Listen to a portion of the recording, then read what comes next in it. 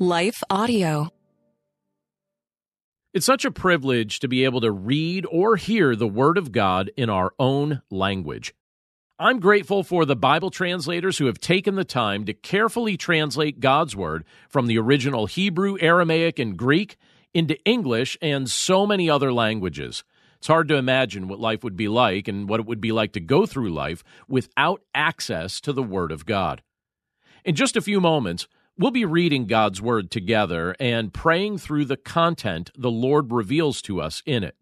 But before we do that, let's pause for a very quick message from the sponsors of today's episode. Hello, folks. My name is Derek Greer, and I'm reaching out to fellow pastors and church leaders just like you to join me and other Christian leaders and organizations throughout the nation as we come together on June 8th and 9th for National Unity Weekend. Together, we will show the love of Jesus as we serve our communities on Saturday, June 8th, and then preach from a shared text on Sunday, June 9th. To register, go to unityweekend.com.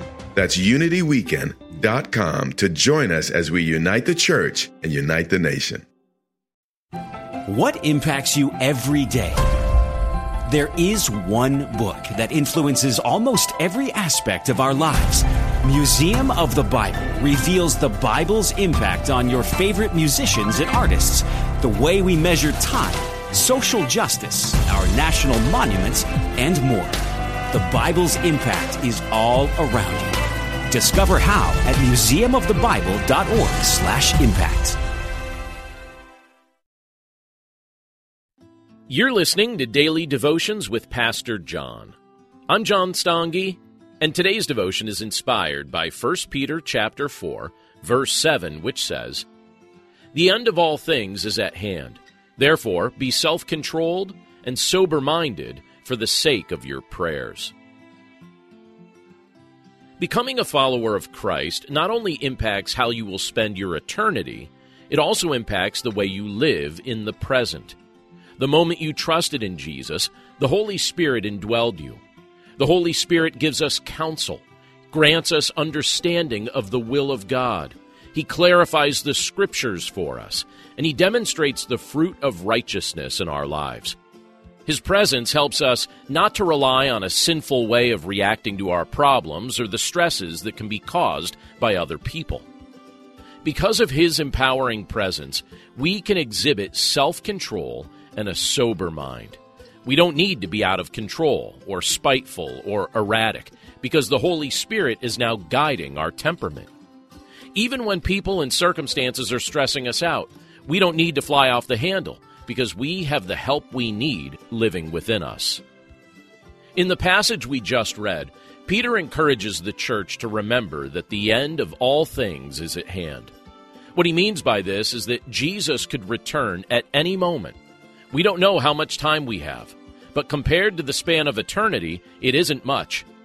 That being the case, we're called to live under the control of the Spirit so that our prayer life will be sincere, regular, and disciplined. Practically speaking, this means we'll be praying for the Lord's help and intervention in our lives, in the lives of those we love, and in the lives of those who have the capacity to test our faith and patience.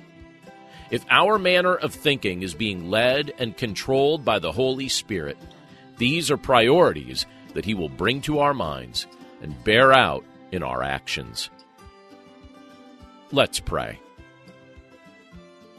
Lord, we thank You for Your Word, and we thank You for the privilege that it is to be able to read this portion of Scripture together today from the book of 1 Peter.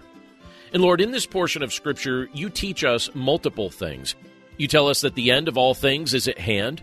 You encourage us to be self-controlled. You encourage us to be sober-minded and to do this for the sake of our prayers. And Father, we're grateful for the fact that You have indwelled us with Your Holy Spirit, who empowers us to actually live a self-controlled and sober-minded life. We don't have to be out of control. We don't have to be spiteful because You're now guiding our temperament through Your Spirit. And even in the midst of stressful circumstances or as we deal with people that have the capacity to stress us out, we don't have to overreact because we have the help that we need living within us. So, Father, we pray that we would keep this in mind, particularly in light of the fact that you also revealed to us that the end of all things is at hand. We know that your Son, Jesus Christ, can return at any moment, and so we pray that we would live our lives in such a way that we recognize that that day is coming quickly. So, Lord, in the meantime, we pray that you would intervene in our lives. We pray that you would help us in the midst of the context in which we live. And we pray that we would exhibit the fruit of your Holy Spirit as we interact with those that we have the privilege to interact with.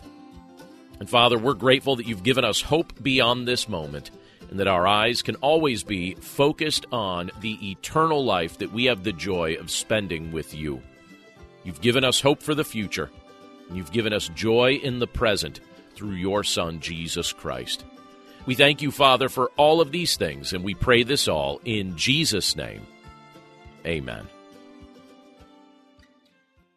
This is my skyship, Dreamer. My cargo is stories, and our destination, dreams. With Abide Sleep Stories for Kids, you can help your children fall asleep fast and learn about God. To find these kids' bedtime stories, go to lifeaudio.com or search your favorite podcast app for Abide Stories for Kids. You can also download the Abide app for more biblical meditations at abide.com.